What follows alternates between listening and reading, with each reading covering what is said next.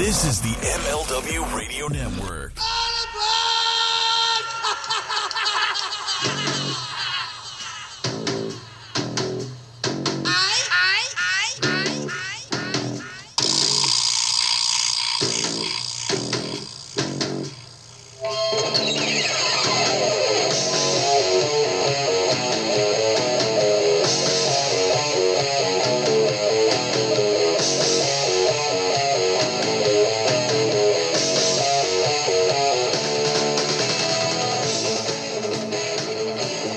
Sounds like Jerry's chewing nuts. Jerry's eating something again. Jerry, what no, are you eating? That's not me. I'm not eating anything. So who's eating? I don't know. Not me. Oh, what? Me because I'm fat? Well, it's got to be Mikey eating. Mouth breather. Speaking of mouth breathers, I just finished Tiger King. Oh, we got to talk about this. That's important. I forget where I am. To be perfectly. Oh my God! Wow! Either in the show or in life, or that's such a broad statement to make. Well, kind of both. To be perfectly honest, I kind of checked out. Of what? The show? Of the show. Oh, okay. Like, completely, I'm like, I've had enough of this fucking inbred dumb fuckery. Well, besides the mess. Oh. Yeah, it's a fucked up show. Everyone on that show is just, you can't trust anybody on that show. No. Well, here's the people I feel bad for. All the people that they hired, the employees, they seem very loyal. Well, yeah, even the ones that it's like David Koresh. Even the ones that work for that Carol, it's like a cult. Yeah, they're all like a bunch of cults. It is like Megan even said, she's like, it is cult like. So yeah. What was like the Sunshine Freely's Comet people, or what the hell was it? Hail Bob. The Hail Bob, yeah, the Freely's Comet, whatever the hell was. Freely's Comet, what the hell is that? Oh God, you realize half our audience isn't going to get that reference. Oh God. Wasn't that Ace's band? Yes. So, for all of you who may or may not exactly know what we're talking about here, so which one of you guys actually recommended the Tiger King? Was it Jerry or Mikey? That was my stupid ass. So, Megan wants to spend quality time together because obviously she's busy doing online schooling for her students, and I'm doing grad school stuff. So we were like, hey, let's spend some quality time together and let's watch something. And I said, well, Mikey recommended the Tiger King. Yeah, well, I said Mikey recommended it. And she said, oh, that's wonderful. You don't want to start a family, do you?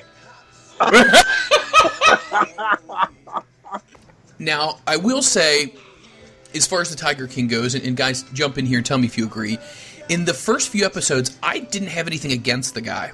I didn't. They did not build him up to be the heel. He was eccentric. It's Enzo Amore's dad.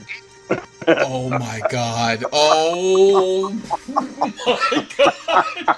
Enzo Amore's dad. Oh, that's intense. Wow. Mm-hmm. But then when he started to do, and I don't even mind what he did with a relationship perspective, but it was just like he preyed on down and out people, and so did that other guy who wore the Panama Jack hat, who like would bring women in when they were like 16, and like you could stay here, you can leave whenever you want, but there's a lot of brainwashing going on. That's pretty jacked up. Yeah. Yep. And then they even that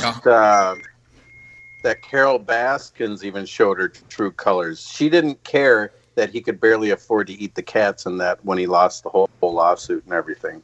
It was like she showed she didn't even care about his cats. And he treated his cats better than a lot of people treat their dogs or cats at home. Well, that's the case here. And that's how it... Oh, God. Fucking ball liquor. Yeah, no, it's just the whole situation with her husband that seemed extremely, like, fishy.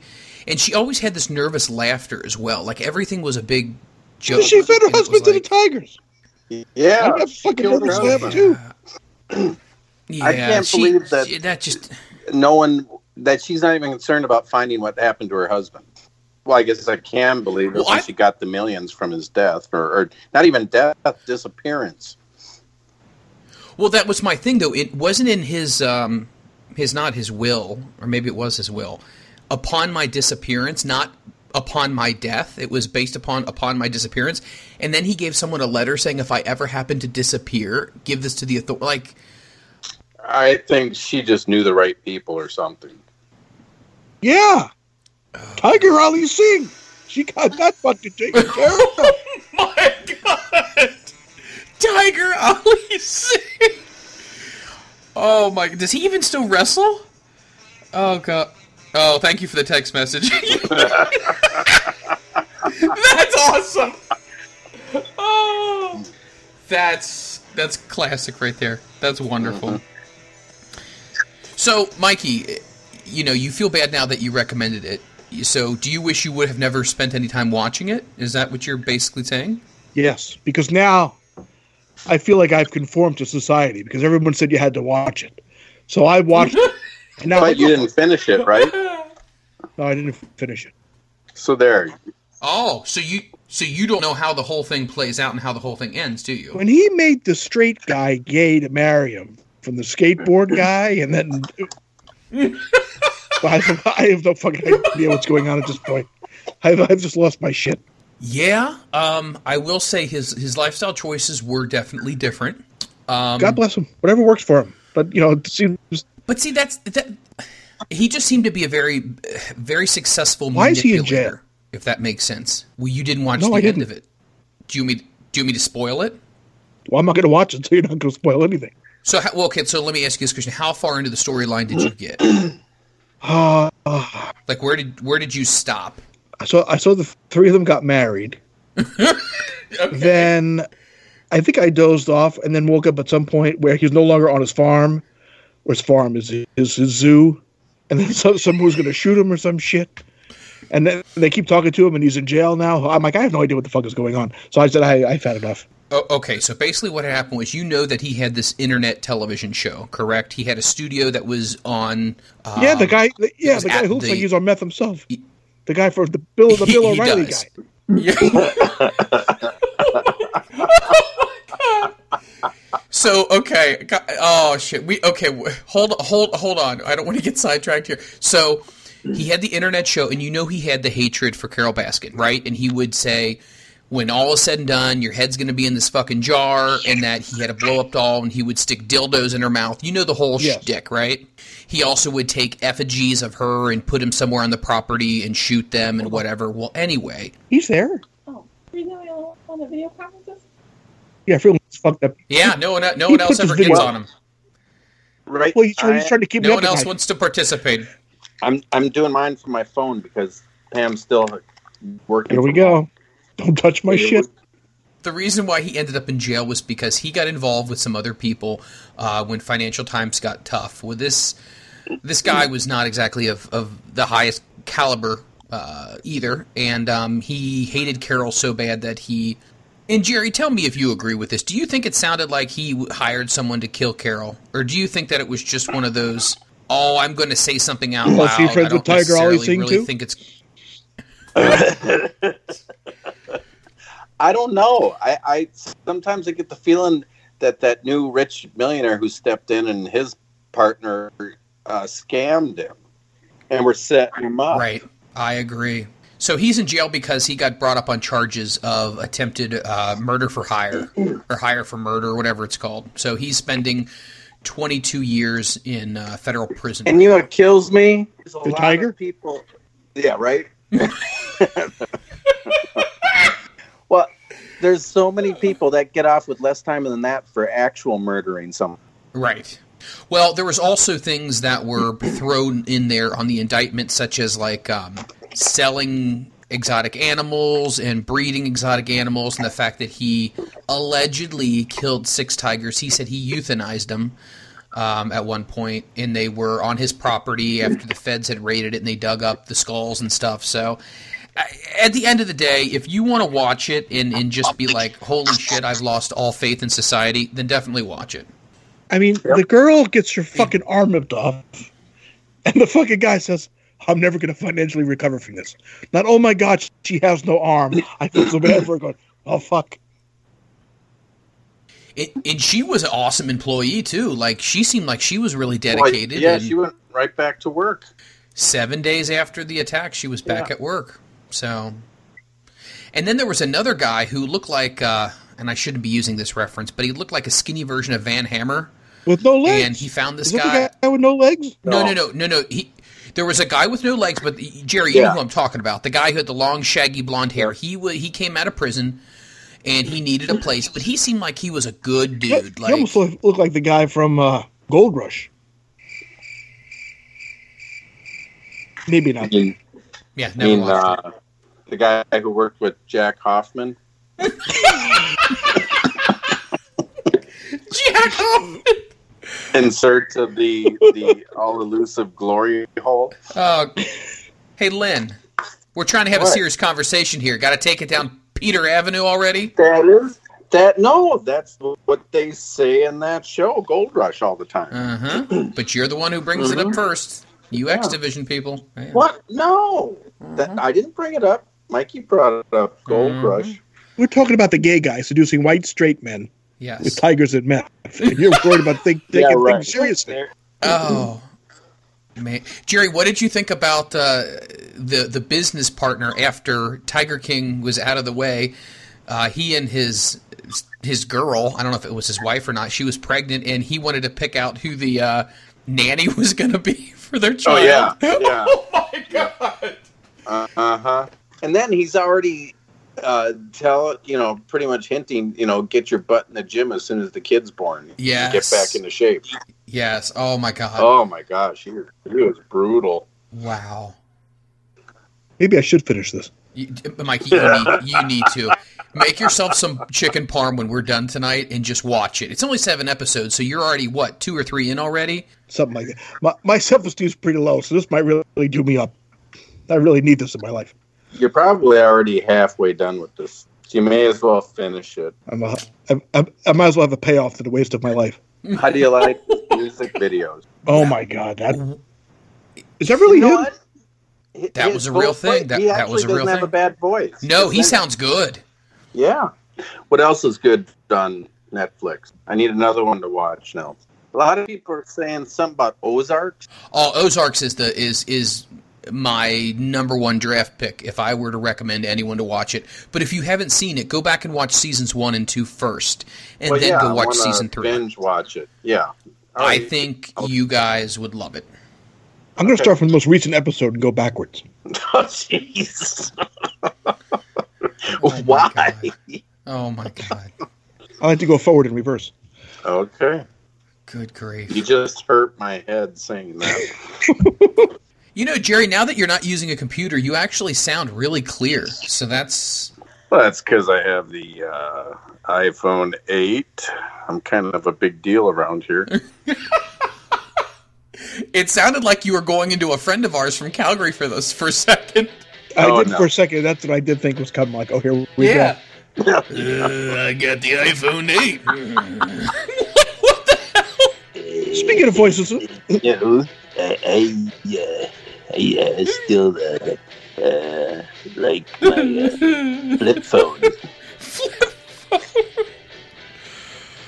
Oh shit! Flip phone. He's got the one you put the earpiece to your thing and start spinning the dial. Yeah. Go one ringy dingy.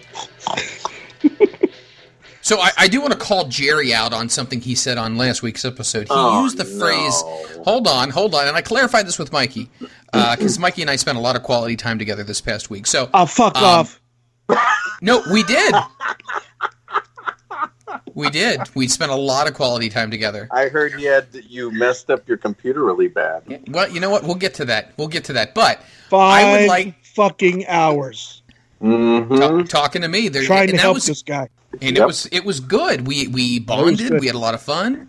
I heard you downloaded some bad software and gave your computer a virus. I was trying to do some production stuff, and I made a lot of very poor choices with different things. I wasn't very novice, or I am too novice when it comes to technology. So, But what I will say is that, Jerry, did you use the phrase Mac Daddy last week? Oh, another one. I usually use that phrase when I'm talking about like a top shelf Mac Daddy margarita. Or okay, and you just used the phrase again to describe how you use the phrase. Yes. Wow. Okay. I was wondering how that all came about, and I'm editing and I'm thinking, what is this? I don't know. I don't know where it comes from. It just... You still wear a fanny pack, Jerry, like the boys do? You wear a fanny pack with all your stuff? Which, you know what? It's in now, but I don't have one. Fanny packs were nice little sleek black leather ones from Wilson's Leather. What was something else?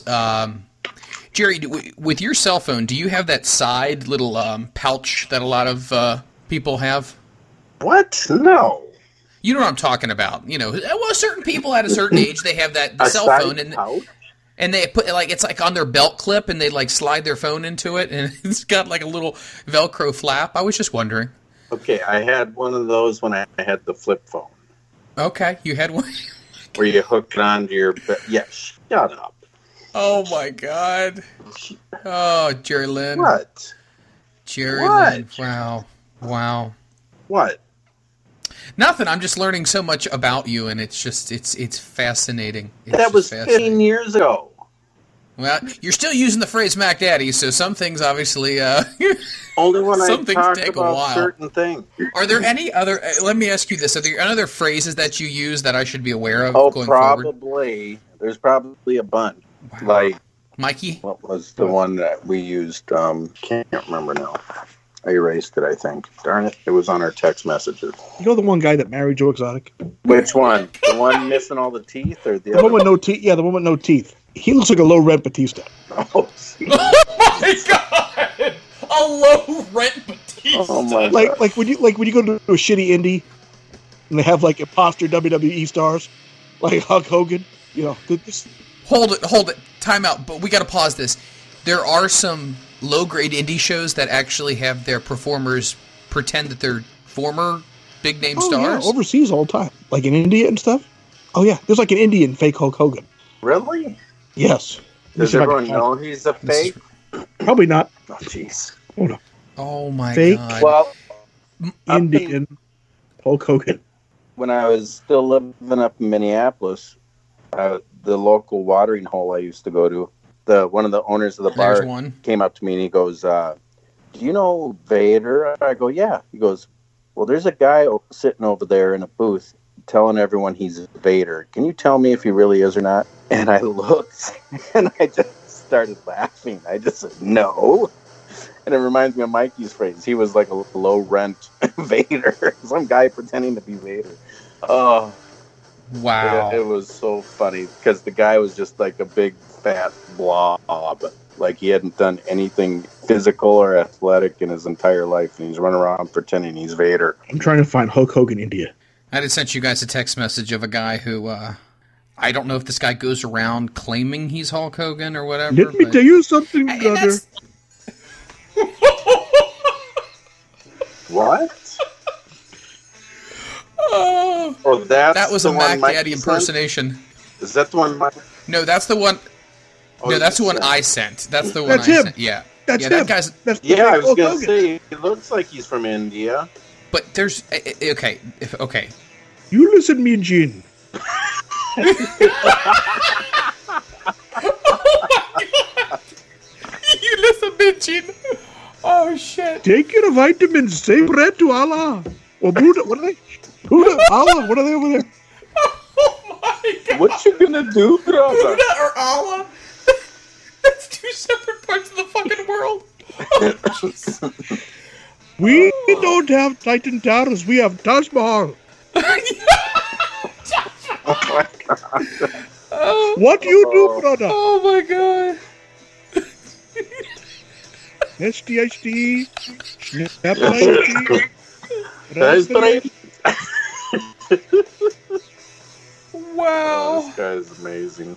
Big boot leg drop. Finish. 1, 2, 3. 1, 2, 3. Oh gosh. Now, let me ask you guys this question because we've obviously seen it. That does not work for me, brother. That doesn't work for me. What do you guys think of the fans who dress up as the wrestlers? I think that depends when they're doing it. Right. Exactly. I think it is actually pretty cool, in my opinion. Oh, I agree.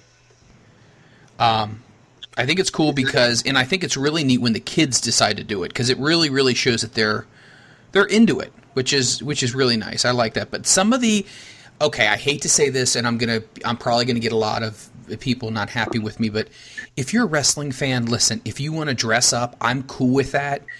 But the belt people coming to the shows, what? I don't know. Aren't they usually bringing them to get them autographed? Or are they just bringing them to carry them? Says the Midwestern Furry Convention leader. With a hole in the ass. It's an air flap, okay? It's for ventilation. But no, the people in the urinals in these events, like holding their strap, like, I don't know. I feel like it's too much.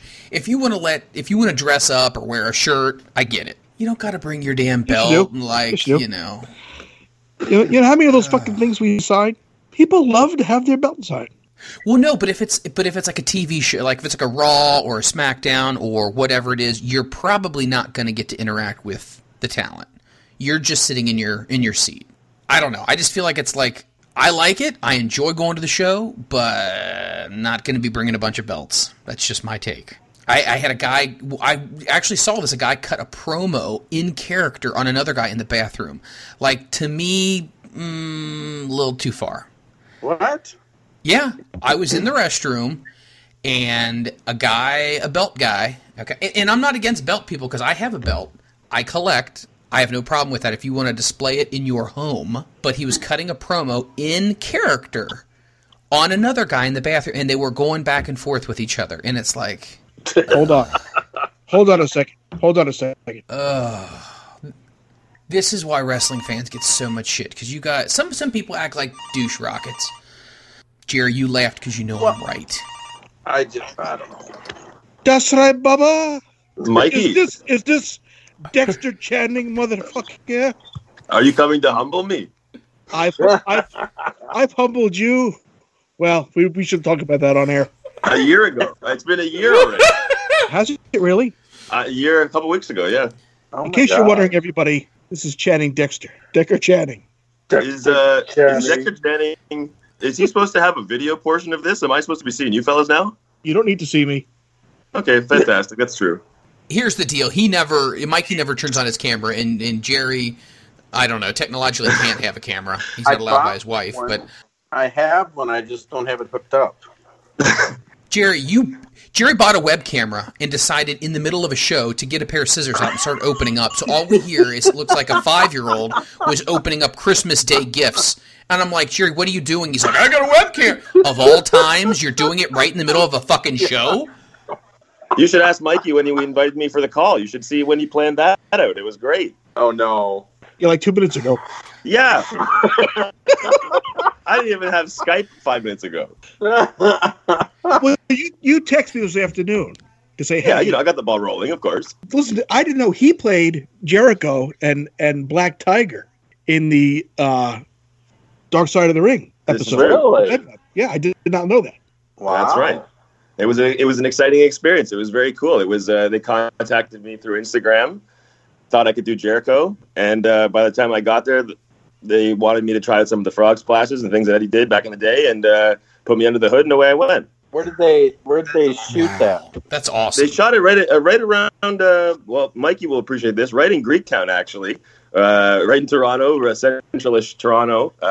Little studio over here, and little studio, ring set up. And we just recreated some of Eddie's and Chris's matches, and just to walk the ring with Tyson Dukes. If any guys are familiar with Tyson, very cool experience to work with him on the project. It was awesome. We do.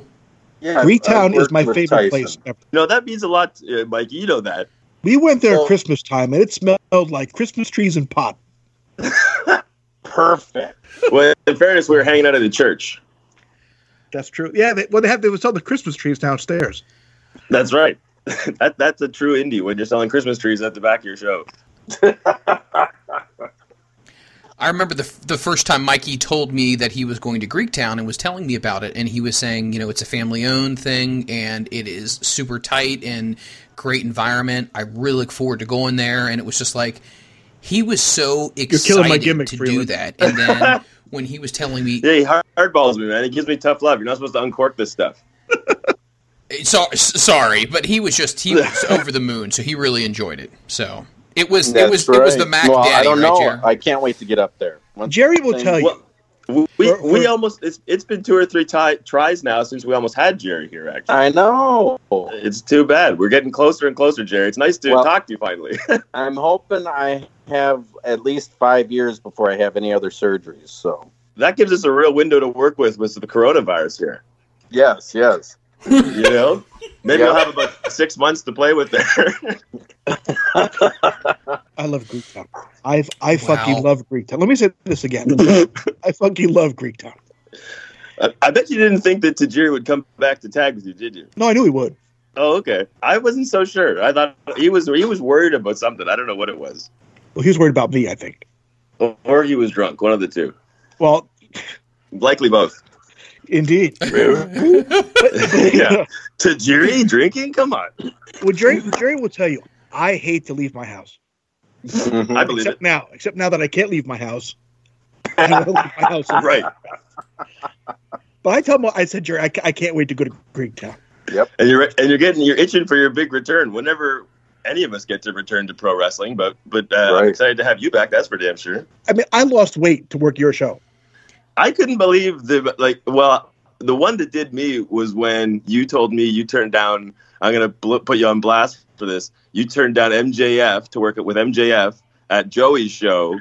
Yep. And for some reason you said yes to me. So I always felt like that was the biggest compliment you could have paid me. I have respect for all those guys involved. So it was very cool that you did that. Yeah, it was, I just love it up there. Well, we love you. There's a vibe, there's a kinship, there's an energy. I can't explain it, but it's there. It does. It is. I'm not going to say it's an ECW vibe because you guys have your act together, but it definitely just has that whole family mentality. Well, Jerry, I'll say this.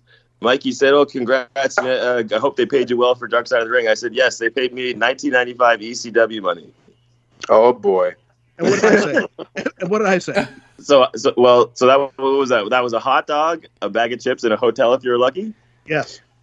Well, it was better than 2001 ECW money. That would have meant the check bounced. Oh, for shit. How many of those bounced on you, Jerry? Oh, I can't even remember. Oh, gosh. For a while there, it was every other week. Jesus. Somebody, while checks were bouncing, this was 98. End of 98, right before I went to WCW. Somebody asked Lance Storm. He said, Lance, how do you jump so high? How do you get such spring in your shoes? He goes, oh, I just take Paul's checks and put them on the bottom of my sneakers.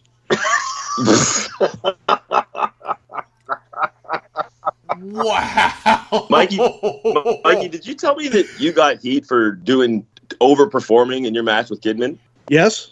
That's right. It was you who told me that, right? Yeah, because I remember thinking to myself how good that match was, and then the rest of the feuds that they lined you up with. that was the end of me. Yeah. That was where you hit the brick road, or the wall, so to say. Eh? The next night on Nitro, after I lost to Kidman, I was supposed to come out, fuck Kidman for the belt, and put it on Ray. Really? Yeah. And why did that get kiboshed? Well, because Virgil had to follow me. Oh. And I got buried. That was it. That match, that was the end. Yep. Wait, there you go. Virgil buried you? Yes. No! Virgil buried Mikey Whipwreck. You heard it here first, folks. This is big stuff. It was our match. It was our match. And then the match that had to follow us was Virgil and Stevie Ray in the battle for the NWO Black and White. No, I remember that match. Was that uncensored? Really? Where was that? That was uncensored. Uncensored. Yeah, I remember that. And apparently that did not sit too well. Oh, wicked. It's so funny that's the truth. It's one of those. Killer match. I remember, I hope I don't get in trouble for saying this, but I remember feeling like that was one of the more psychology-driven based cruiserweight championship matches that I'd seen Kidman have. I don't mean to shit on Hoovy and all those other guys. I just feel like they got into a weird think of trading false finishes without rhyme or reason versus what you guys did. Does that sound right, or am I being crazy? That sounds right. Oh, okay. I slowed it down and added a little more of a hardcore edge to it, without going all the tables and the garbage cans. Yeah, just some more of the bumps, because I wasn't going to compete with Ray and Hoovy and all them with their aerial and their smooths. You know what I mean? Right. So I figured I would just bring a different edge to it. Well, you always take your gnarly bumps, that's for sure. Yeah, and that was my plan to do, and everybody was all gung ho with it. And then the match happened, and then that was the end of that. Fantastic. Jimmy Hart wanted to be with me in the worst way. He kept pushing. Really? Yes, he kept pushing to have me in his stable. What did you see? Because he wanted. I was. Are you kidding? I'm like, fuck yeah, please, Jimmy Hart. Interesting. Because I hate cutting promos. Hate it. Right. Absolutely. Well, you know that. Absolutely. You don't even like talking on the phone, really. No. So, hey, have a fucking podcast. Yeah. There you go. You said it. You guys. He hates doing this, Channing. So, yeah, that's Dexter to you guys. But I'm like, fucking. One, I could be with probably one of the greatest managers of all time, Jimmy Hart. I was always a big fan of Jimmy Hart. He can do all the talking, and I get to be with fucking Jimmy Hart. Sounds like it works out for everybody. Never went anywhere. Jeez. Well, he was kind of managing a lot of people at the time, was he not? He kind of had like the Dungeon of Doom type thing. Yes. But I didn't give a fuck. I would change it up a little bit. Imagine Mikey Whipwreck in the Dungeon of Doom. Well, he had. I don't know if it was the Dungeon of Doom then, but he had Hugh Morris. Ooh. I don't know if he had Bing. I don't know if he had Bing at that point or whatever, but he wanted to do something with the game changer there, with the cruiserweights, and it just never worked. Yeah, okay. And now, flash forward all these years later, was it? Oh, what's that, Brett? Jerry? That wasn't when he was Huge Rection, was it? Or what was he then? No, that was before he was a dick. Oh my God. What was it? Huge Erection? Yeah. Humorous? Did either Mr. Humorous? Did either of you boys work the Indies with him before WCW? I worked with him. He was in ECW briefly. Oh, really? That's Crash the Terminator. Oh, what year is that? 84. Oh, maybe 95. I think it was 94. Super early. And when I was there, he was Hugh Morris still. It's before he was a dick. And then he became a real, right?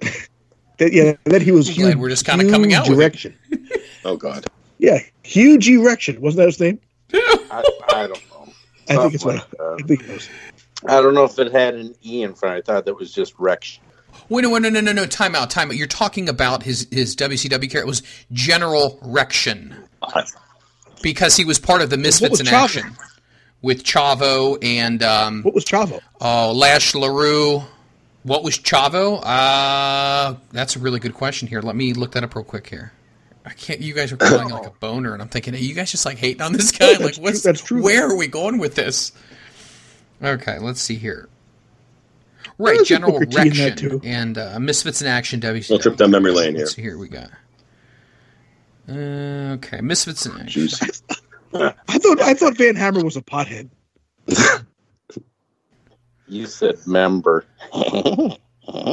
Have you seen Tiger King, by the way? Because I don't know if you jumped in. I've already watched front to back, of course, like everybody else. Yes. What was your thoughts on that? I mean, oh my God, you know what? If the first episode was the whole series, that would have been a throw right in itself. I just couldn't believe the twists and turns in that saga. I think there's an unbelievable pro wrestling character or slew of bad independent versions of Joe Exotic to follow. It's such an entertaining take. Why would you want? How into detail do you want me to go into my Joe Exotic opinions right now? That's enough. You can share as much as you want, my friend. Before. Well, I feel like Joe got done dirty. I think we all know it. We all know that Carol Baskin's up to no good. Yes. Oh, Mike, yeah. You know it. I know it. Carol, if you're listening, you know it. Yeah. How many people on the Indies are going to do a Joe Exotic gimmick now? Do you remember Jock Sampson, Mikey? Yes. Yes. I hope he does, and I hope he gets signed doing it. Hasn't Cody Deaner been doing that for years? Pretty much, actually, yeah. Don't tell Cody I said that. Hey, giving her.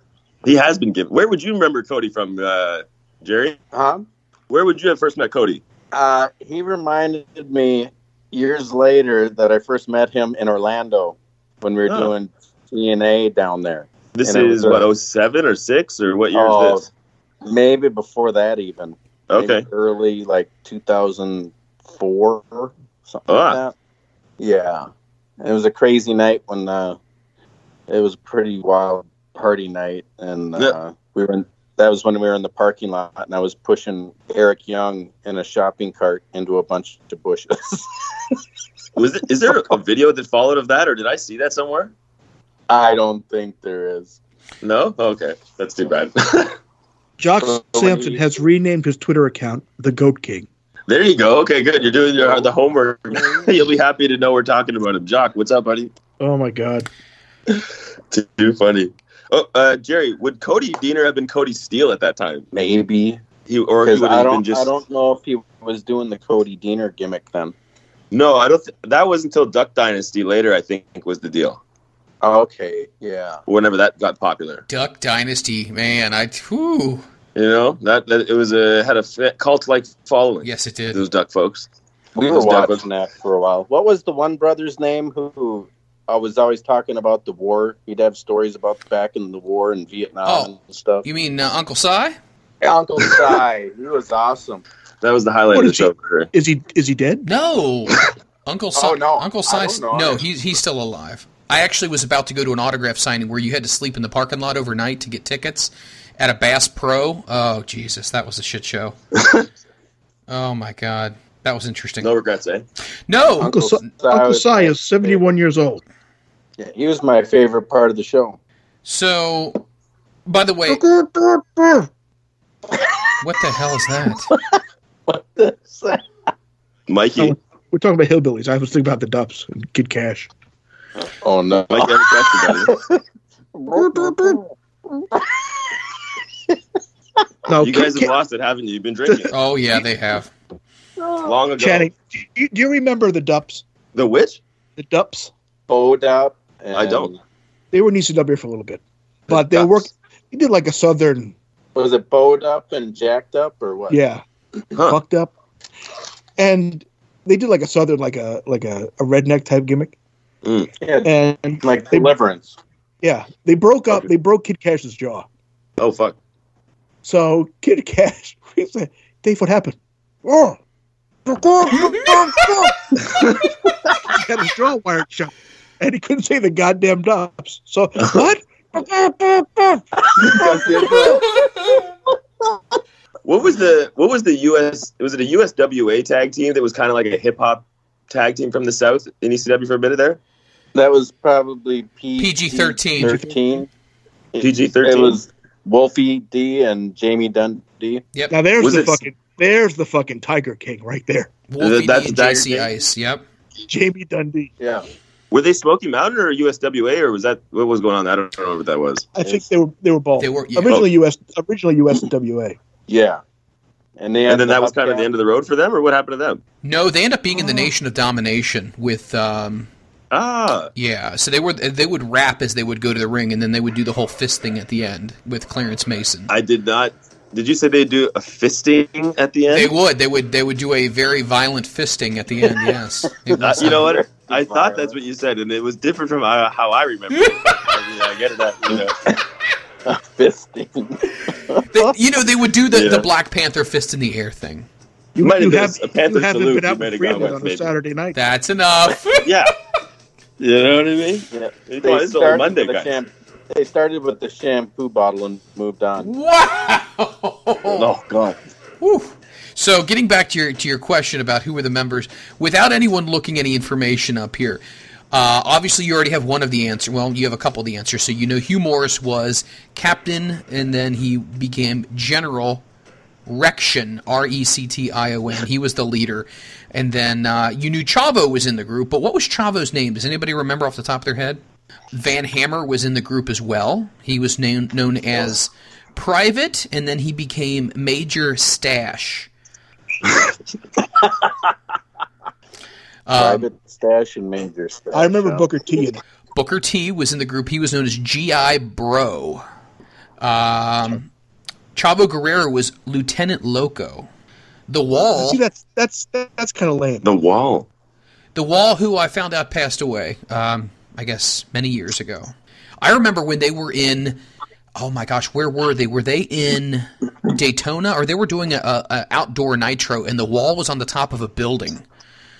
And he was like challenging Hulk Hogan. And it was, I guess that was the height of his career. He was known as Sergeant AWOL. Wasn't that the giant with the monster truck? That was top of what, Cobo? That was on top of Cobalt Hall, yeah. With the monster truck. What's your favorite training facility, Mikey? The what again? Listen. And then Lash LaRue there you go. Was known as Corporal Cajun. So, what was the gal's name who was with him? Major Guns. She there had you big go. tits. Yeah. There you go. She had big arms. Yeah. Yeah. Big ones. Big ones. We need Lash to make a comeback. Sure. Lash LaRue? If you say so.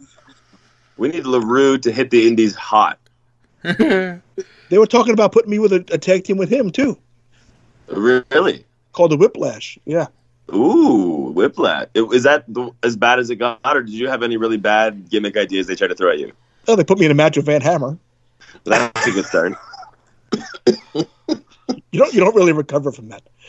And then I had an absolute shit show of a match with no offense, with what's his name? Fucking Channing Tatum. Channing, who are we talking about? Channing Tatum. Channing Tatum. Channing Tatum's an actor, Jerry or Mikey. Yeah, what are you talking about, buddy? What do you mean Channing Tatum? Like what? Chase Tatum. Chase Tatum. Chase Tatum. John Tatum's kid. Hollywood John Tatum, his kid.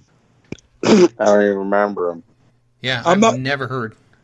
Hollywood John Tatum. You don't know Hollywood John Tatum, guys? I know Hollywood John. I wrestled him down in Global. Oh, wicked. There you go. Well, I wrestled his kid. I guarantee your match was better. What is the feeling walking to the back when you're at that level and you just lay an egg like that?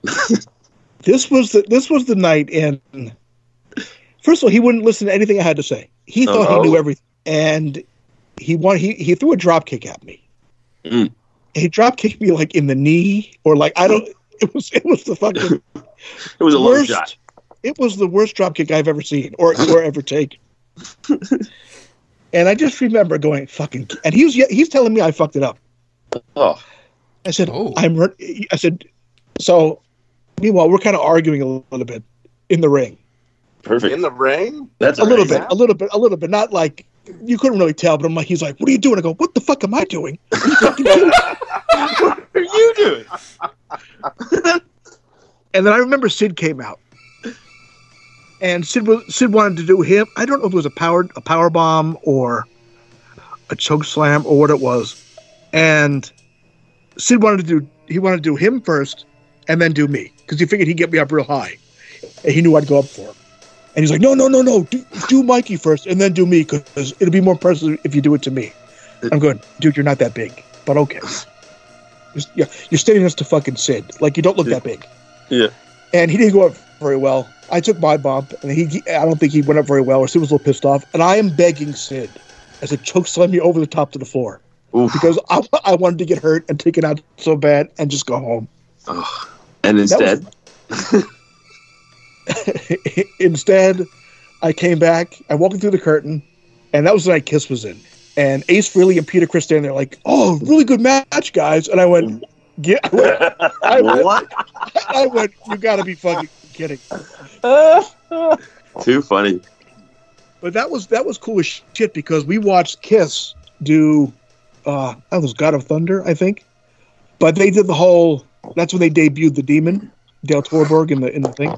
Well, they did the whole stage show in street clothes, so it was pretty cool. Paint or no paint? No paint. They did the whole like theatrics and everything else with the lights and the dress rehearsal, but it was pretty cool. They were all just street clothes.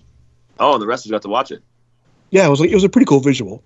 Oh, wicked! Seeing Kiss out of gimmick, just doing the dress rehearsal, lip syncing God of Thunder. Phenomenal.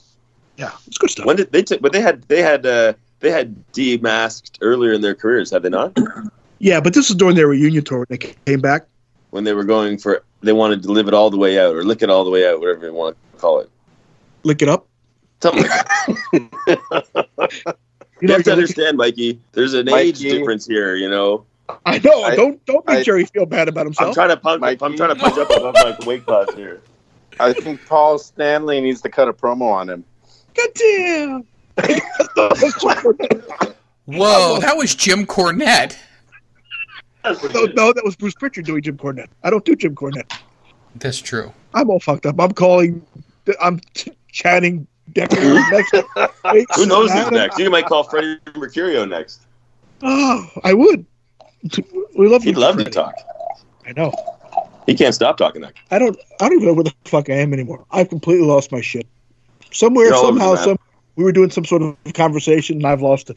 Speaking of that conversation, did you ever send that text to Jerry that I sent, that little video, the little clip? Which one?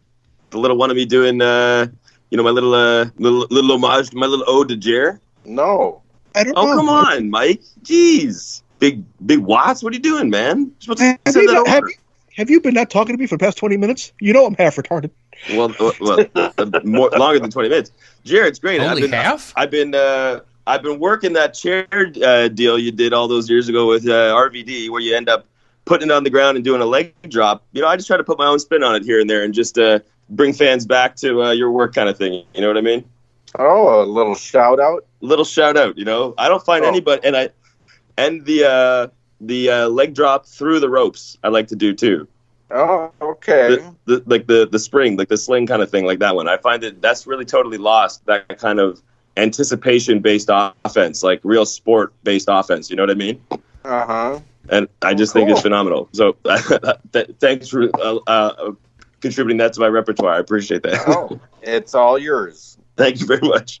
Can't do it like you, but I'll try to do it best I can. All righty. No, it's all yours. Thanks. I'm honored. I just sent Jerry and Freeland a picture of how I feel right now. Oh, boy. Let me see. Oh, God, what is this going to be?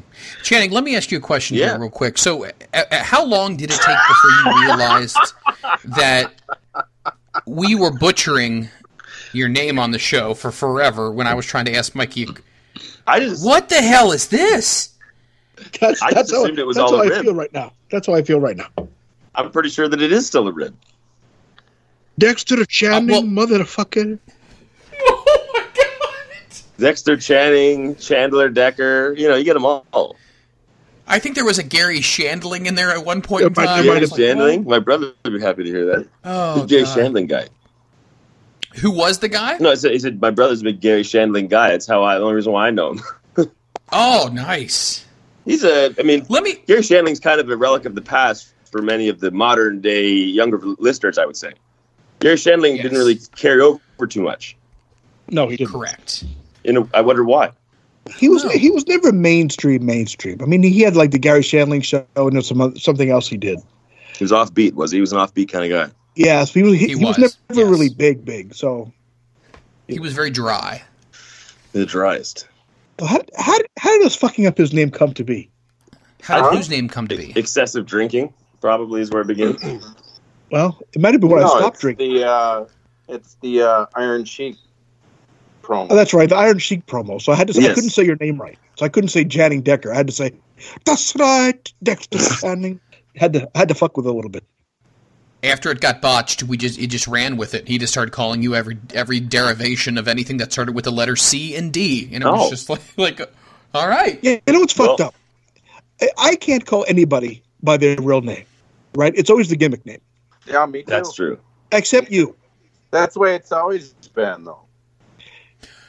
I can't call Channing. I can't call him Channing. What do you call me?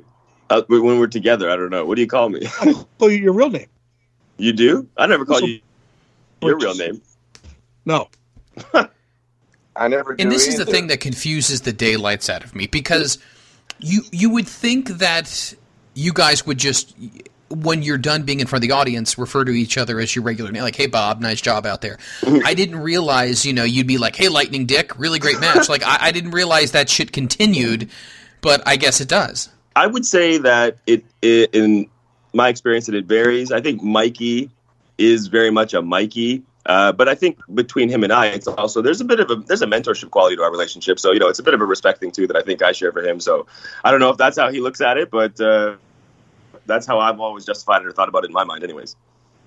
It's just nice. Channing is too hard to say, and I have a fucking speech impediment. So for me to say it, it's just fucked up. So your shoot name is just easier to say. Well, I'm glad you're putting in the work to try so hard to say it, though. I appreciate that. I do try. I do. I feel flattered. Honestly, I think that's why I fuck it up all the time. So if I do fuck it up, it's like I'm just fucking around. It's all part of it now. Yeah. It's the on purpose botches like Sabu. Because Channing is so hard to say. It is for me. It is Chandler. See, Chandler, Channing, Dexter, God. Decker. See, it's too fucked up. You get them all. I was given my shoot name when I first met guys in Japan, and they looked at me like I had 4 eyes. They thought it was the weirdest thing. It was like only work names over there.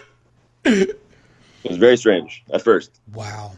Let me ask you this: your trunks, they're kind of like the longer version of the trunks. Is that an homage to Terry Funk? Absolutely, it is. It's that's what I thought. I mean, the pattern.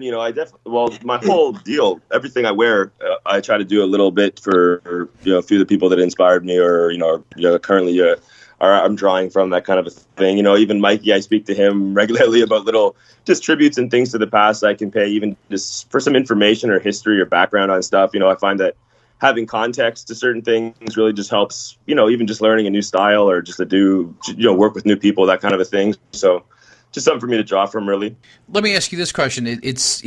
We ask a lot of people this question, but who was the main influence that got you wanting to do this? Was there one individual that you saw and you were like, wow, I really like with this, this personality, or was it just, you just became immersed in it, or was it, this was the family business, et cetera, et cetera? Tell us a little bit about that.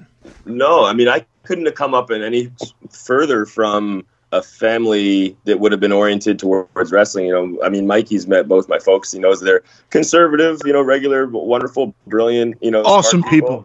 Awesome. Thank you, Mikey. But conservative in a sense where, something like professional wrestling would have been totally outside of their realm of expectations or possibilities, So, how did I get onto this now? Remind me before I get too drunk on this wine here. What was I saying? Just who kind of inspired you? Drinking a lot on our show. Well, what kind of professional? I mean, for me, I was going to say, if you're not drunk on this show, you're not trying hard enough, and you won't get booked again. So keep drinking.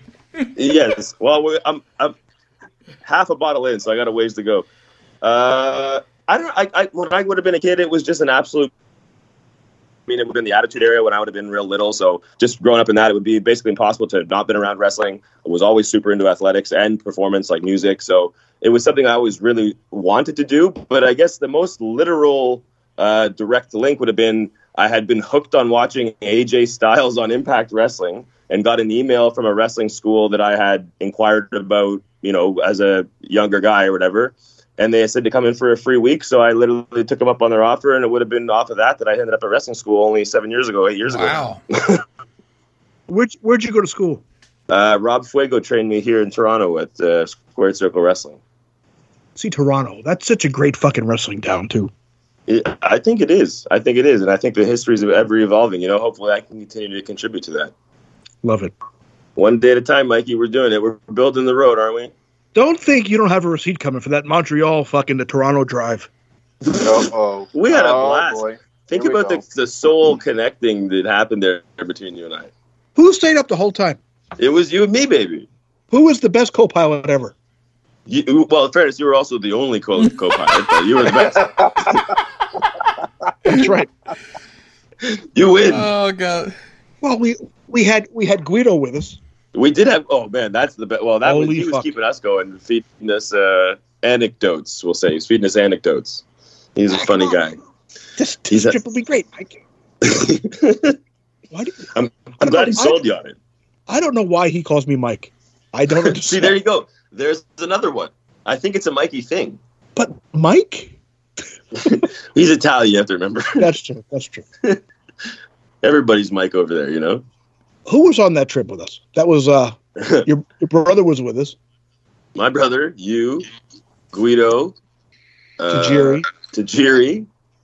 Paris was with us. Oh yeah, DJZ was Jazz there? Yes, because I think Wait a minute. Sure? Yes, yeah, I think Jazz was on that show. No. She was there in March. She was not. She wasn't in Montreal though. No, she wasn't. She flew into Toronto. You're right. Man, she was great to have. Facade, was he with us? In Montreal, he was. He didn't come to Toronto. He didn't make the drive. No. There's another mic for you, Facade. Yeah, that drive sucked. I don't even think that it did. I think you had a nice time, and you're lying. You almost killed me 38 times on your fucking phone trying to find a text to drive at the same time. Again, we're gonna get back to the generational thing. This is a younger generation. It's a new era. You have to, get with it. Back in the day, we drank and drove. Nowadays, they text and drive. You know what I mean? So we're pussies compared to you guys. No, it was a fun trip. It was just fucking long. We had some good drinks, some good stories. Did Jerry tell you what we did? We were sitting in Montreal, right? Mm-hmm. As the show was going on. Jerry goes to me, Mikey, how long does it drive? I said, too fucking long. He goes, how long? I said, I don't know, like 6-7 hours. He goes, this drive for young boys. I said, yeah. He goes, let's call airport. So we called the airport. Oh, no. To see how much it was going to cost us to fly from Montreal to Toronto because we did not want to do the drive. Oh, God. I said to Jerry, it's like $700. He's like, oh, that's a lot. I go, yeah. I guess we're going to drive. He slept the whole way anyways. Oh, shit. Him and Guido. That's too good. $700. Oh, that would have been hilarious if you guys flew. Oh, we called. We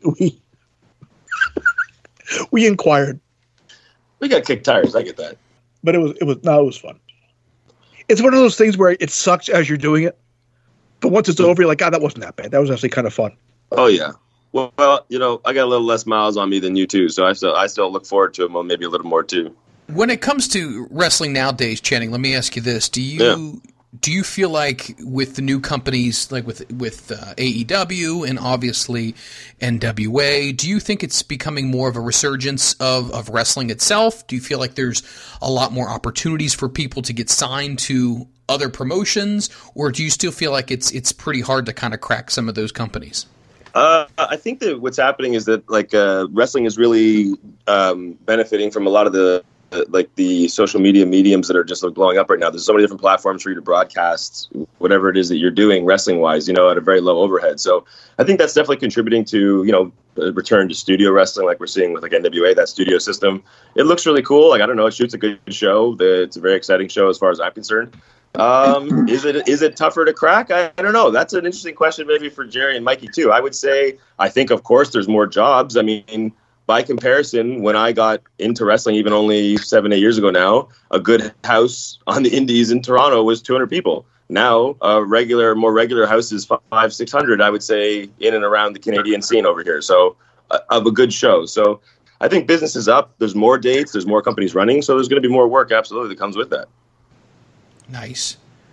Now, in terms of me, quote, cracking that nut or whatever you wanted to say, get to the next level, I think it is a testament to, Mikey knows how hard I work over here and, what I like to do in the ring and all that. And it's just a testament to how hard it is to get a contract these days. You can't get one laying down. You got to work, you got to do everything 24/7 and relentlessly. And then you got to hope to get a shot. So it is a battle. That's wrestling. You know that. Is there anybody out there that you've really, I don't want to use the word respected, but anybody out there who you really like to work with that you haven't got a chance to yet, that you're like, oh God, if the opportunity presents itself, I think this would be a perfect situation. In terms of a promotion? Well, no, just as far as a match, just like another wrestler. To be honest, I really idolize Corino. I would love the idea of wrestling Corino. I really look up to a guy like Homicide. I still haven't wrestled Homicide. I've been fortunate enough now to wrestle a lot of Mikey and his peers now, save for Jerry and a couple others. But I've been lucky to wrestle a lot of the guys I grew up. You've wrestled the Brooklyn Brawler? What, have I wrestled the Brooklyn Brawler? No. Oh, you said my peers. I'm thinking. No, that's your peers. Barry Hardy. Well, I gave a good laundry list when I was running, putting you over at the end of the Greektown show. I can't remember. I left out some big ones too. I forget now. Oh well. But what was the original question there, buddy? Sorry. Who would you like to work with right now? Who's out there? Is there anybody? Where are you guys right now? Are you out East Coast, or where are you, buddy? Like Mikey, I'm in Cincinnati. You guys are all in the States. Okay, so Basically, what happened for me is that I can't even work in the U.S. without a visa. So, while I'm building my career in Canada and Japan, a lot of my American, even friends and buddies, I don't get a chance to work with very much. So there's a bunch of guys in the U.S. on the independent scene that would be a lot of first-time matchups for me, whether they be people like Effie or Nick Gage or whomever else is of the GCW era. I've even wrestled Joey Janela one-on-one. So there's a lot of guys, I think, that in that area that would Mance Warner that would work for me. And then again, like I said, Corino, Homicide, guys more legendary than that. I'm still holding out hope that I could book Terry Funk in Greektown. I actually just talked to Terry Funk on the phone yesterday. He told me to keep calling him back, so I check in on him every now and again. He's doing well. He keeps claiming he's going to come to Greektown one day in some capacity. We'll see what he does. But other than that, that's probably the laundry list of my dream gets at this point left. Or maybe, a Liger would have always been a dream get, but, that's maybe gone the way of the dodo bird now. Terry Funk. We had Terry Funk at NYWC. And Jerry, you were in for this. Uh-huh. And remember, like earlier in the week or like a week before, he had knee replacement surgery? Yep. Do you remember? He had knee replacement surgery, and he was supposed to be the special referee. So I said, Terry, what do you want to do? He goes, I'm still coming, don't you worry. Well, he fucking came. I said, Terry, what do you want to do? I can't do anything. I have my knee. Look, it's still bleeding. I said, holy fuck. I said, he goes, I'll just be the referee on the floor. Just every now and then, just come over and feed me, and it will be all right. I said, okay. Yeah. Well, we have the next thing I know, Terry's in the fucking ring. Yeah. He's putting like a ladder on his head. He's doing that fucking thing. He grabs me for a DDT.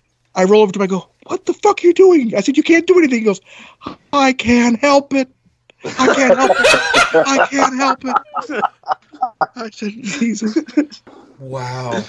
I had him. Terry said he said yes to a booking maybe about 3 years ago for about a total of 6 hours. In the 6 hours that he had said yes to the booking, he had ran over about half a dozen ideas for the show itself. He was so fired up to be there.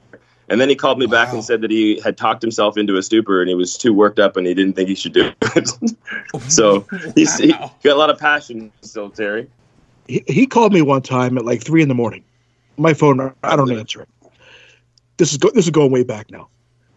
Then he calls me again. This is when I had a house phone. When people had those. What are those? Yeah, exactly.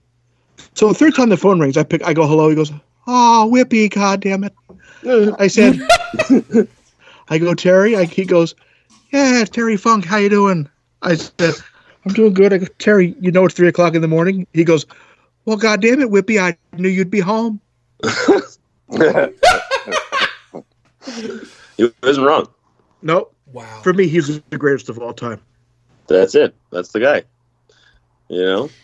That's you should have worn shorts for him, man. I should have done the Chester Dexter. Dr. Michael knows it all. We talked about this with Mikey and Jerry. Now, obviously, I'm going to pose the question to you as well. As far as and this always gets thrown around with wrestlers, what's the Mount Rushmore? What's your personal Mount Rushmore? Well, Mikey and Jerry said it would probably have to be broken down to decades to make it fair. That's wild. Would you agree with that, or do you have your own? I don't even know how many is on Mount Rushmore. Is it 4 or 5? Supposed to be 4. Okay, I don't even know. Leave it to the Canadian guy to get that one. Right. I'm working on my master's. I got no idea. Who's my 4? Who's exactly? Who's your Mount Rushmore? If you had to, in terms of who I've just been most inspired by over the years, I think I've said basically their names already. I think it's Funk, Corino, maybe Homicide, and Onita, and that's just the style I'm most intrigued by or interested in. But the reason why I have trouble answering that question is because I draw my inspiration in the ring as well from very different performers than those guys. I find, my skill set is much more athletic or footwork based than some of the more brawling guys that I mentioned there. So, I definitely draw from guys like Kota Ibushi, whereas I also really watch, the GOATs for my greatest, I think, emotional inspiration. To me, the intensity and the fervor of the fight that those gentlemen brought, that was what made wrestling alive for me, and that's what I love. I don't, I may be of the new era, but what I love is the old fight, the blood, the the pain, the screaming, the faces, the clawing. That's what I love. So that's where I think for me, and, Dusty Rhodes for me is up, if there was 5, I don't know. So, you see kind of, I guess, what inspires me the most from that answer anyhow. Would you have been all about FMW if that would have been in your wheelhouse? To be honest, yeah. I mean, I think for me, when I so much at the beginning of my career, and I find a lot of wrestlers this happens to, is you're constantly trying to learn or prove that you can wrestle, as opposed to how do you now want to wrestle once you've performed or at least perfected a safe version of professional wrestling in the ring.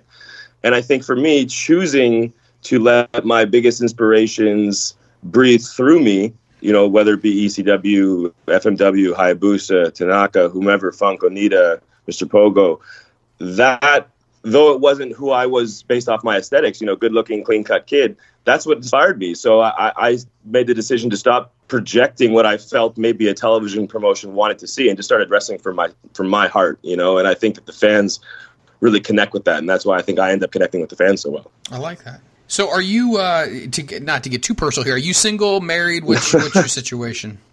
We'll go somewhere in between right now. We're starting off some new and exciting things here. Okay. Well, the only reason I was going to say that is because you are, in a completely heterosexual way, good-looking dude. I'm sure you get approached by plenty of young ladies. Sure. He's got these fucking blue eyes. That's why you stayed up with me on that car ride home, I think. I just stared at him all night long. I would catch a glimpse every now and again. He was just staring longingly at me. Blue eyes. Yeah, pretty much. I mean, let's be honest here. It was a long car ride. You're a good-looking dude. I'm sure you could get your fair share if you wanted to. Sure. And how does that relate to the conversation of the? It doesn't. It absolutely fucking doesn't. There's no. I'm just an aside, eh? It is absolutely. Well, I guess how it is not an aside actually is though that's basically the comment that I get 9 times out of 10 when people see me work for the first time, or at least when I started doing this version of myself, was you don't need to do that. I think people get it twisted where they think that weapons-based wrestling, hardcore wrestling, is trash wrestling, and I think that to me, when I watch deathmatch wrestling, I watch hardcore wrestling, I watch old wrestling. I don't know. This is, even the old Memphis wrestling is blood and knives and whatever else. So to me, that's what always was a fight to me, the authenticity of the scrap. So, Well, you can still use psychology in those matches. I think totally. What turns a lot of people off is there's so many guys that don't even try to do any psychology. It just turns into a stunt exhibition. Totally. And I think that the brilliant thing there is that kind of what Mikey even said that earlier in his match with Kidman is that I think the idea of hardcore wrestling, for me at least, isn't necessarily just chairs, or weapons or whatever of the sort. I think it's the fervor and the intensity to which everything that you are doing, if you're taking a buckle, you're taking a buckle at 100 miles an hour, you're selling the shit out of it. I think the bigger, the badder, the more explosive. I think to me, that's hardcore wrestling, not necessarily just the weapons, if you guys agree with me on that. I do. I'd agree. Yeah. It's one of my pet peeves when someone gets tossed in a buckle and they barely touch it, like they wouldn't even break an egg on it. It's like I was taught in camp, you hit that buckle as hard as you can. Hell yeah. I mean, Brett used to take it sternum first and it looked like $1 million. But yeah, and as well to the comment on just not just the weapons based, when I had mentioned, even myself drawing from a guy like Ibushi, and I had mentioned even, borrowing from your playbook, Jerry. I think that, that as well is that it's, wrestling, that's what's part of the beauty of wrestling is that there's so many different skill sets that comprise a very talented wrestler. Think of how different someone like you, Jerry, versus like the skill set of Terry would be. But, both of you guys, very hardcore, very contributing to, main event match at any given night at that era. You know what I mean? And yet 2 different skill sets to the table. I think that's the beauty of it. Oh, yeah. Go ahead. No, pardon me. I'd love to hear more about what you think about that. No, I think you can come up with some really interesting concepts and different ideas of telling stories when you got 2 guys with completely different styles. Like Absolutely. When GCW was in Nashville here, I went down to watch a show, and I saw Effie have a match with Orange Cassidy, and it was great. they had a great match, and it told a great story. Brilliant. Yeah. And that was just the two strong characters you're saying, polarizing each other in the match. Right. If you have two guys that can work, no matter what the style is. Right. Either you can work or you can't. Yeah. True. And you have to be willing to work a different style or try some different things. Or be willing to do less of your style to adapt to somebody else. And as long as you get that and you're talented enough, you can pull it off.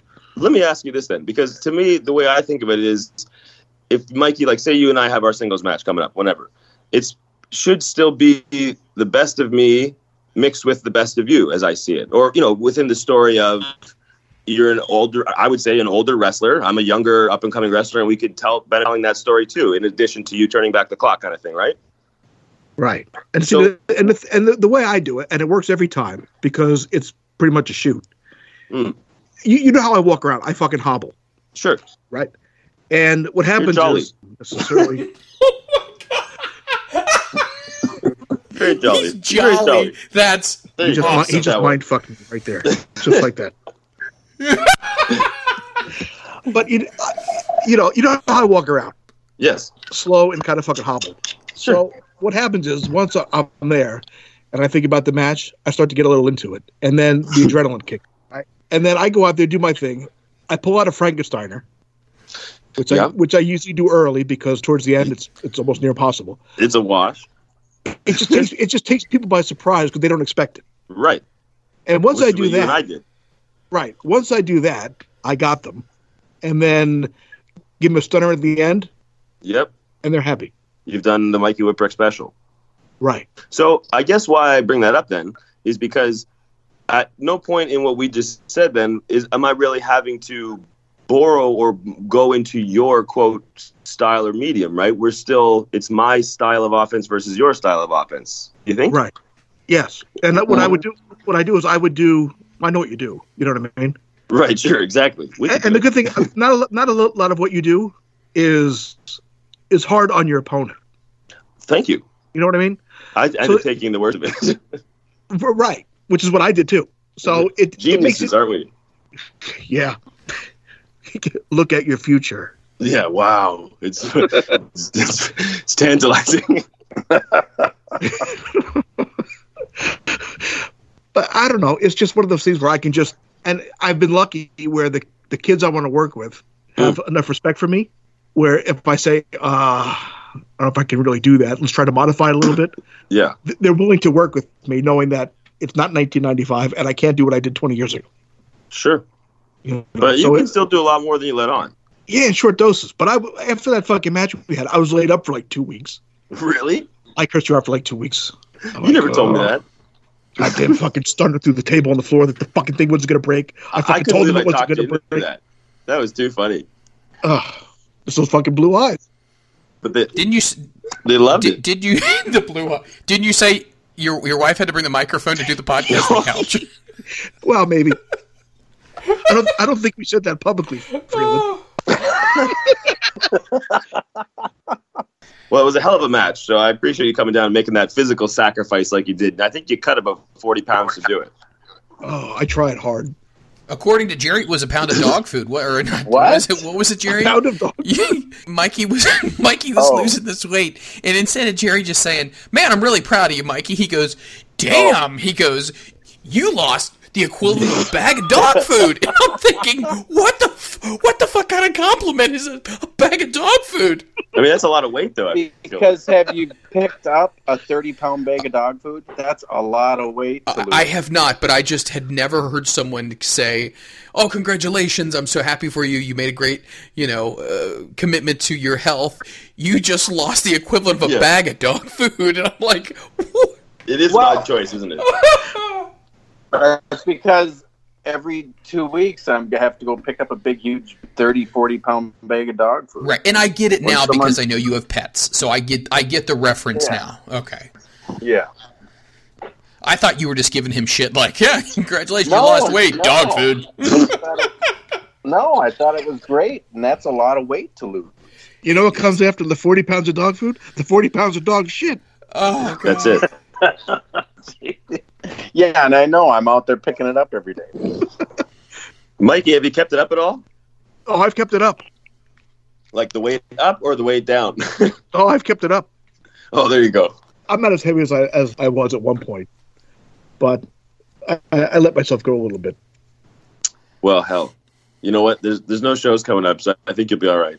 For now. Yeah, for now. I don't know when there will be again. Let me ask you this. I mean, obviously, we're going to get to the whole Corona aspect of it, but as far as diet is concerned, I mean, what is your take on that? Are you just are people in your family just genetically slender, or do you have to consciously make sure? This is where I get another beer.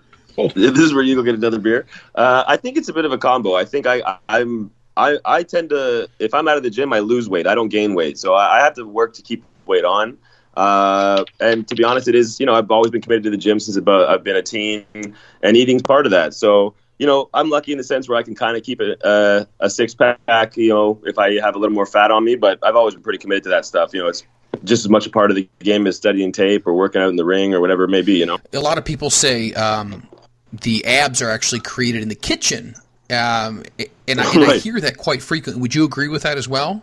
I think the abs are made in the kitchen and with very specific crunching exercises at the gymnasium. You can work out hard and not necessarily smart. And it was actually, it was a combination. I started to do some fitness photo shoots at a time, and working with those photographers really helped me in terms of posing and just like muscularity. So that combined with, just getting repetitions and stuff like that, it just kind of went from there. Because Jerry, didn't you make the comment before, and we had heard Edge had made the comment before, once you're retired, Edge made the comment, he said, thank God I don't have to wear spandex, I'm going back to eating ice cream. Is there a certain level of being able to just kind of like let it out after you're officially done, because the majority of your life has been so focused on, oh my God, I'm half naked in front of people. I have to make sure that I'm taking care of myself better than normal. Yeah, and I always said that since I retired, I've eaten more pizza than I've eaten in my entire lifetime. At my age, too, though, my metabolism's not as high as it used to be, so I've got to still take it easy. I can't go, stay too carried away with it. We talked, Jerry, about that before. You were talking about when you were finished with JL. JL. Yeah, when I was wearing the Mr. JL outfit, man, we were having takeout taxi show up with country fried chicken from Cooker with gravy, and man, I was getting a little chunky. And then when I figured I was going to stop wearing this outfit soon, I thought, all right, now I got to get back on board and start watching the diet and start exercising properly again. But yeah, when I covered up my whole body, you get a little lackadaisical with the diet. Jerry, I got a question for you. You always had a spectacular physique. Were you a real gym nut, or did you just look at it like that's what you had to do to stay booked, to stay at the top of the card, to stay at the top of your game? How did you look at it? No, I loved working out. I worked out straight for probably 24 years straight. Hell yeah. And if I didn't get it, if I missed, I understood you had to have a day off here and there. You got to let your body rest and recover.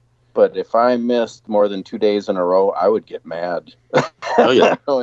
I loved work. I miss it. I know I can't train like I used to. I trained hard too. And it was my stress relief. Absolutely. And when I was done with my last match, well, actually probably 6 months before my retirement show, I quit working out, because when I would start working out, really good and steady, I'd start feeling better, and I'd think, well, maybe I can wrestle a couple more years. And then I thought, nope, I don't want to be tempted to keep trying to wrestle. So I quit working out 6 months before my last match. And since then, I didn't work out for like 6 years straight. But I had, it was rough 6 years. I had a few surgeries, I think I've had 4 or 5 surgeries since then, since my last match. Where do you feel like you're at now in terms of like how able to recover are you? How full tilt in the gym are you able to go these days? I'm not even close. No, So, yeah. And Jake keeps hitting me up. DDP keeps hitting me up. I want to start doing that DDP yoga plus besides the working out. I was doing good before this coronavirus thing, and they closed all the gyms. I was really starting to catch my stride, and not heavy weights or anything, but I was getting back into the groove of doing a body part each different day. But I got to get back at it again here. Well, Mikey was hitting it hard too until Corona hit. He said, "Was it?" Is he talking about the I was beer? going to say the 12-pack of Corona. Yes, it is. That's exactly the Corona I was talking about. After that fucking match, we went to that pizza place. Oh, yeah. How much did I fucking eat? I don't recall. Did you?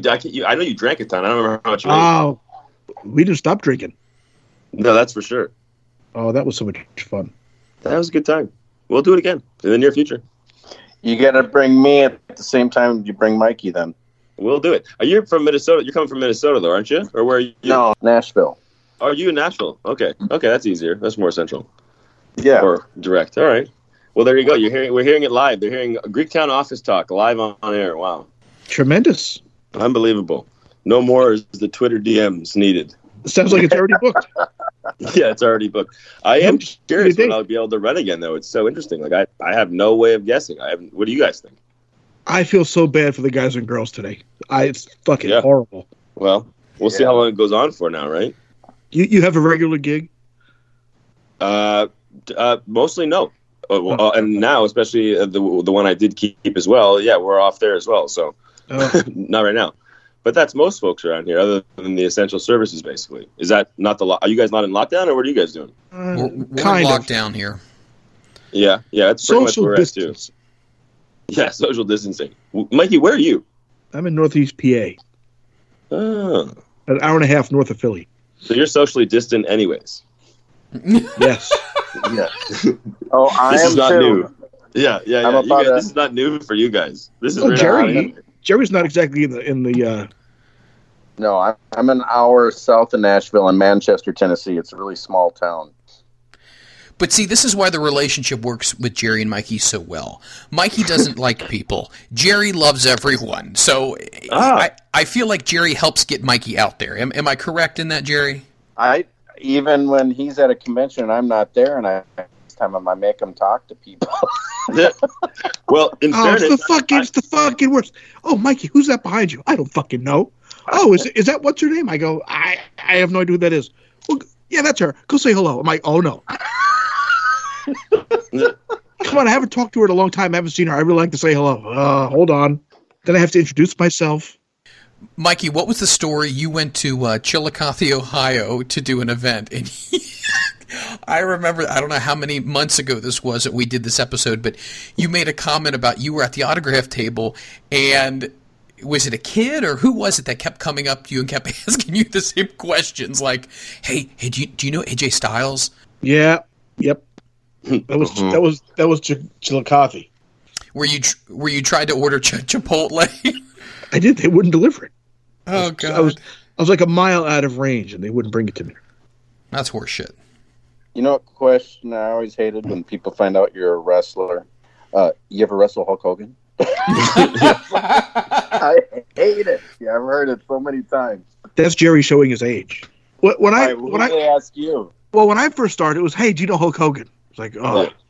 Then it became, hey, do you know Stone Cold? Stone Cold. Uh-huh.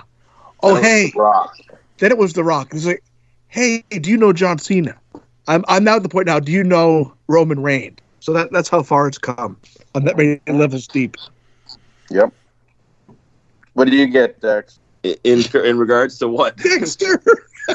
What do I get? The man is a guest on the show, and we're still fucking his name up. Yeah, we're still getting it wrong here. Talking to. What do I get? The worst one I guess I ever get, like any of us do, is is it fake? I guess that one. Not that you get it much anymore. I think that conversation has died down. People know more about what pro wrestling is, but that one always chapped my ass. Well, it doesn't matter what you tell them, though. I told these guys a story when I was in Global. I was driving to Dallas every weekend, most of the time with Barry Horowitz. And we stopped to gas up the car, and some fans recognized Barry. So right away they came over and started chatting him up, and of course the question came up, is it fake? And Barry said, oh yeah, it's all fake. and one of the guys says, yeah, but what about those chairs? That can't be fake. And Barry's like, oh yeah, that's all fake. And he's going, no, it can't be. And Barry afterwards says, see, it doesn't matter what you tell them, they still want to argue with you. Yeah, right. Isn't that so funny? Yeah, they're not. They can't even take yes for an answer at that point. Right. That's so funny. Well, I mean, there's certain people that are argumentative that way, so I learned to just avoid the conversation altogether. And it's not a very enlightened question, anyways. I don't think it fake pertains to what we do, anyways. No, I just tell them, well, yeah, it's just entertainment. I said it's another form of entertainment. But I said, but the physicality is all too real. I tell them if it was fake, I could still be wrestling. Yeah, no kidding. Yeah. Do you miss it, Jerry? Yes and no. I mean, when I see what it's become, sometimes, in some ways, it doesn't make me miss it because, I mean, I guess because of how it is. I mean, I understand. Let me see how I can rephrase this. I understand that if you want to survive in this or any business for that matter, you have to be willing to change and evolve with it because everything will change and evolve. And you have to be willing to change if you want to survive in it. And I understood that. And I did change a lot of things, especially during the ECW years and stuff. But there were still certain basic principles I would always abide by. And like, especially selling. I realized years and years ago that I didn't want to take a bump for nothing. So I was always made sure I was going to sell, and there's so many things that guys don't even sell anymore. And it's like, well, you just took that bump for nothing and you destroyed a portion of your body for nothing. Right. And plus, you're not even trying to make the fans believe, So in certain ways like that, I don't miss it and I still think it's worth to try and make them believe. Certainly. But, on the other hand, yeah, I do miss it. I mean, it's something I did for 24 years. I love it. I still love it. Well, and of course, I think the conversation can be made that, especially given the way, as you say, the game has evolved today to this point, to be honest, somebody of your skill set, Jerry, today is much more considered a world champion across the board, so to say. You know what I mean? Like there would be no knock against that. The sport-based work, the athletic style, like that's really much what's in the grappling today. I think. Do you agree? Well, I don't think I would belong out there anymore. Even one of the last, I think it was the second to last show I did for Pro Wrestling Syndicate in New Jersey. They had me in a 6 or an 8 man. I don't know. I can't remember how many guys were in the match.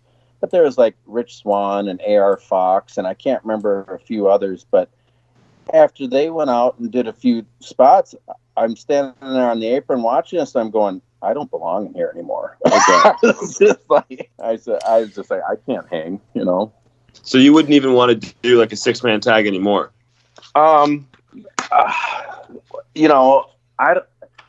Oh, this is here different. We go. No, wait, I can't. Here we go. No.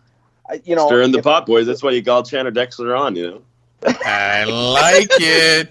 There you go. Instead of chanting.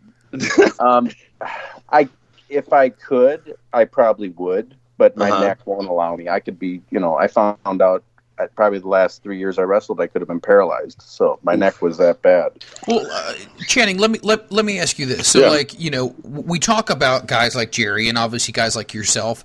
When was the tipping point when the big, beefy, muscular guys weren't as prominent, looked upon as world champions, and now you got guys like Daniel Bryan and AJ Styles, and you see a lot of guys who do work that more of a Jerry Lynn style, if you will. When did that change? Who did that change with? What individual do you think really started to change the mindset of a guy who's not 6'5", a guy who's not 24, 25-inch arms and 23-inch waist and whatever? When did that change? I know who I want to say. I think, a lot of people would say CM Punk. What do you guys think? What do you say? Oh my gosh. When did the Vince euphemism or the Vince version of a champion, a 6'6", jacked up, tan god, when did that version of the champion transition or start to transition to the more sport-based pro wrestling that we have today now? I would say Bret Hart. Bret? Yeah. Really that long ago? I can't agree. Because he was a lot smaller than the giants that were back then. But there was just so many jacked up, juiced up champions after him, though. Yeah, but Bret started the whole. Bret, to me, Shawn Michaels. Juice went with Benoit, to be honest. What do you guys think? I think the juice went out with Benoit. I'm going to have to go with that as well. I think when WCW put the championship on him, I think that was kind of the turning point when they were like, this guy can go. He's not 300 pounds. I don't even know how tall he was, 5'5", tops, but I really do think it was right around that time frame that they started to realize. Well, I'm actually... let me just say this, Mike, actually, that I was actually referring to the colloquial term of juice in terms of like steroids. Like I view that wrestlers got smaller after Benoit's death. I think that they were literally looking to move away from that image, I think, at that time. And I think that's why guys, you started seeing the Cody Rhodeses, the more natural looking, the Randy Ortons at his thinnest, like the more natural looking physiques. I think that probably allows the door open for a guy like CM Punk to be champion, who's, would have been regarded as like an indie throwaway before any time of that era, I would say. I don't know. What do you guys think about that? Bret Hart still. Okay, fair enough. Well, how do you explain, though, let me ask you guys this. How do you explain Daniel Bryan? How do you wrap your thought process if you're the booking team and you say, who are we going to put it on, and then you go with him? Because at what point does it matter what size or what they look like, as opposed to how much merchandise is he selling, how much tickets is he selling, all that kind of stuff? It always doesn't just work like that either. I mean, the office, the booker, the owner, whatever, someone's got to take a liking to you. And they're the ones who determine who their stars are going to be. You can be the greatest thing since sliced bread on the indies, but if the right person don't like you, you ain't going to be there. You got to take that into consideration too, because they can take anyone and make them a star if they really want to bad enough. I would also say too that I think that we're in an interesting era where fans are so vocally involved in what happens on the television product. That sway, I think, really changes what we end up seeing on TV as well. What do you guys think about that? Have you watched WWE lately? I think he books to entertain himself. You have to wonder, right? Because it seems to not be pleasing others. Well, I mean, look at it from this perspective, Channing. I think you're right. I think that the promotions are more listening to their audience because they're the ones who buy tickets.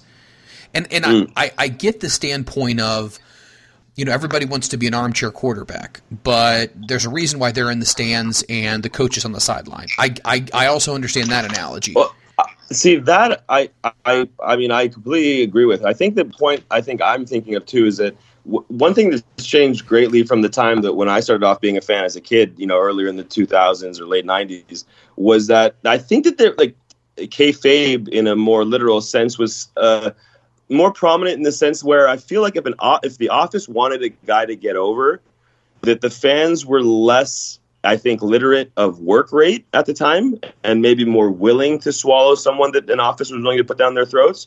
Whereas now I find the audience is so well-versed on wrestling itself that unless you can really perform in the ring to the style of the day and the expectations, that the fans don't accept you. Agreed. There's a lot more talent out there that can go now, too, than there used to be. Yeah. It's the work rate that's getting those workers over, too, as opposed to, say, in the past, a gimmick or a set of abs or a tan, say. Right. Which is, great for wrestling-based wrestlers, you know what I mean? Like real true blue pro wrestlers. It's a good time in that regard, yeah, for wrestlers, absolutely, I would say. Mm-hmm. I mean, think about this, though, for example, the Radicals who went from WCW to the WWF at the time. Those guys were amazing wrestlers, but they could never get over because they were always overshadowed by these other personalities, but did not have the dedication and work rate. They were more caricatures. I want to ask you guys a question of what you thought about this. I said this the other day in an interview where I said, this slipped out, I felt like, where I was talking about Dark Side, and I said, I think soon Eddie Guerrero would start to be or already is in the conversation with Terry Funk as like a pure goat of our industry of all time. And then the second thought I had of the matter was, we all know that Terry couldn't hold a candle to Eddie's work, but where do they stack up as legends and icons and idols in our business to you guys? Well, you can't compare like someone from decades before their work rate to someone, 3 4 decades later. Well, I think that they would probably find a way to have a great match together. No, I mean, yeah, definitely. No, I'm trying. I don't know what I'm trying to say here, because that's a tough one. Those two are particularly tough to compare. But when you look at each one of them's body of work, they're both great. Right, and that's what the unifying factor there is. I think they were so great for so long, but you couldn't think of any more different performers in the ring, right? Right. Would the analogy be your favorite restaurants? And here's what I mean by that. Like, let's say you and your wife like to go out to an Italian restaurant. I love that restaurant, but then sometimes you want to go out and have maybe Mexican food. So the point is, though, you can have – they're great in their own essence. They're great in their own genre. Does that make sense as well? Instead of saying, well, what's better, Mexican or Italian? Well, they're two different things completely, but they're both amazing in their own right. Does that make sense? I'm gonna say it does make sense, but I don't think that the way I look at it more, I guess, with Eddie versus Terry, I guess that even though you may prefer Terry to Eddie or taste, whichever, I think objectively speaking, I mean, like Eddie as a human is possessing more physical skill sets and attributes than Terry. And does that give him a leverage when we think of the greatest of all time? I don't know. That's what I'm asking. I wonder. I don't think it's just based on that. It's based on based on if you can grab everyone's attention, and that's what the business is all about. Is building a bigger house and building bigger ratings and getting people to watch. And if you can grab and capture their attention, you're onto something. And that's what those two men did. Cassidy, the guy's over huge. Exactly. Then that's the break a sweat. I think it's just interesting because obviously we're doing the overbooked # the book club, and I'm coming out with a new episode with that. We're talking about different things, and I think here we go again with the fucking book club. Mikey, I know you listen to the book club. I'm aware that you do. I haven't heard one episode, not one. What about Sabu's book? You don't That's correct. Wow. Ever since then, I'm fucking boycotting. Do you got that skateboard in that coffin there, Jer? At one time in Detroit, I remember I was working for Sabu's uncle. Oh, what was I about to say? Okay, I know what I was going to say. So the point is this, okay? Paul Heyman saw Shane Douglas as the franchise, okay? Vince McMahon saw Shane Douglas as Dean Douglas. The point is, though, Shane himself had amazing talent, but through two different people's eyes, he became two different products. So if you were to look at Dean Douglas's record, would you say Dean Douglas was one of the best? No, you wouldn't. When you look at Shane Douglas, would you say he's one of the best, in my opinion, of all time? I would. Not only from what he could do in the ring, but the fact that he was awesome on the microphone. So I guess it also boils down to what Jerry was saying earlier about it depends on who wants to push you and who doesn't want to push you, even if the talent exists. Well, I mean, in the same token, I don't think anybody would shit on Terry for his Chainsaw Charlie run, you know what I mean? No, not at all. Not at all. I guess I see the point you're trying to make. Yeah, some guys get snookered. He might be the best example of a guy that got snookered by the sounds of it. Shane got out-politicked is what happened in WWE. We're gonna wrap this up real quick. You know, Mikey, as we say goodbye, you know what it's time for. It's time for shout-outs! Who's ready for some shout-outs? Greg Brown, Mojo Riverfish, EJ Miller, Liam Savage, thank you so much for interacting with us on social media. So many different people. I have a question. Yeah. You asked people to send in questions. I was just about, yes. And you totally fucked them. Yeah, I didn't fuck anybody. It was a great conversation. I did not want to interrupt it. It's a good thing that Mikey called me. You guys would have been tits up for work on this episode. I know. Wait a minute. Hold on. We're tits up for work every episode. Yeah, I was going to say, Channing, this is par for the course here. I didn't fuck anybody with this. We have a special guest here, and I want to make sure we give them as much airtime as possible, okay? Greg Brown asked a question that he asked 37 weeks ago. Well, hold on. That was 2 weeks ago. And now he asked it again, and you're fucking him again. Okay, hold. You know what? Let's give it to him next week. We'll get back to it. We're going to give it to him next week. Greg Brown, we love you. Thank you for submitting your question again. Had a big guest this week, so that's just the way it goes. Don't worry. You can ask it again another 13 weeks. We'll answer it when he's in a handicap stall. That's right. That's right. Using my bidet. I do want to say this as well. Everybody, if you get a chance, go over to AAW Wrestling. They have a great promotion that's going with Indiegogo. It's called Fight for the Fallen. It is money dedicated to all the boys and girls who go out there and perform really hard. They've lost a lot of bookings, as Channing has even mentioned before. If you have any type that you can donate, $1, $2, whatever, think about them as well. Because at the end of the day, they go out there and they do everything they can to entertain you. So right now is when they need your help. Please go ahead and show your love and also retweet these messages and let people know that, guess what, we support you even though wrestling, unfortunately, is not happening. Channing, anything you want to plug as far as social media? Where can people go ahead and find you? Oh, you can certainly find me across social media. In terms of things to plug, but none of us have shit to do, man. We don't have any wrestling shows. We can't do anything like that. I have to develop an online live streaming persona now. I have to get real charisma and personality to make up for this lack of bookings. But you can certainly, in the meantime, find me on Instagram at @TheChanningDecker, Twitter, Channing_Decker, and of course, Greektown Wrestling as well on those, and YouTube, we have a channel as well. Man, I appreciate you guys calling me. Mikey, you know, I love getting you on the phone, even though it's hard to do that. Jerry, it's a pleasure to talk to you for the first time. I can't wait to have you to Greektown, and just make sure that Mikey's wife lets him out of the house. Can't wait to get up there. It's going to be a blast, guys. Thanks for having me. After this quarantine, Absolutely. She'll be having me out of the house quicker than you can fucking do anything else. Oh my God. It's just, I can't. And I'll let you know as well, I'll embarrass Mikey and I guess me at the same time all at once. The amount of times, I think maybe every other time I talk to my mother, she says, "How's Mikey doing?" Oh. And I always lie and say, "Great." Wow. Love you, buddy. I love you too, bud. Oh, love you guys. You guys take care. I'm leaving, okay? All right. Sounds Thanks. good. We'll see ya. Bye-bye, guys. Take care. Bye. Bye. All Well, there you go. right, so, All right. man, very cool. What a fun episode. Extra long episode for everybody to help you get through these difficult times when you are quarantined in your house. Gentlemen, before we... just what they need. More of Mikey and Jerry. That's right. That's what yeah. the world needs, my friend. If you guys are enjoying what we're doing, head on over to Pro Wrestling Tees. Go ahead and get yourself a Mikey and Jerry shirt.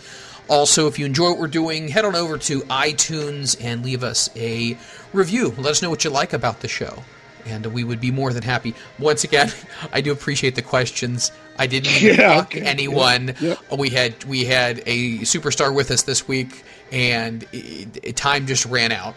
But I do have your questions. Please don't send your hate mail towards me. We will make sure they get read. Sure. All right. Who just said sure? Was that Mikey? Sure. Oh God. We'll read your questions next week. Sure. Don't Sure. you hurry. All right, guys. That's going to do it for this week on Front Row Material. We'll catch you next week.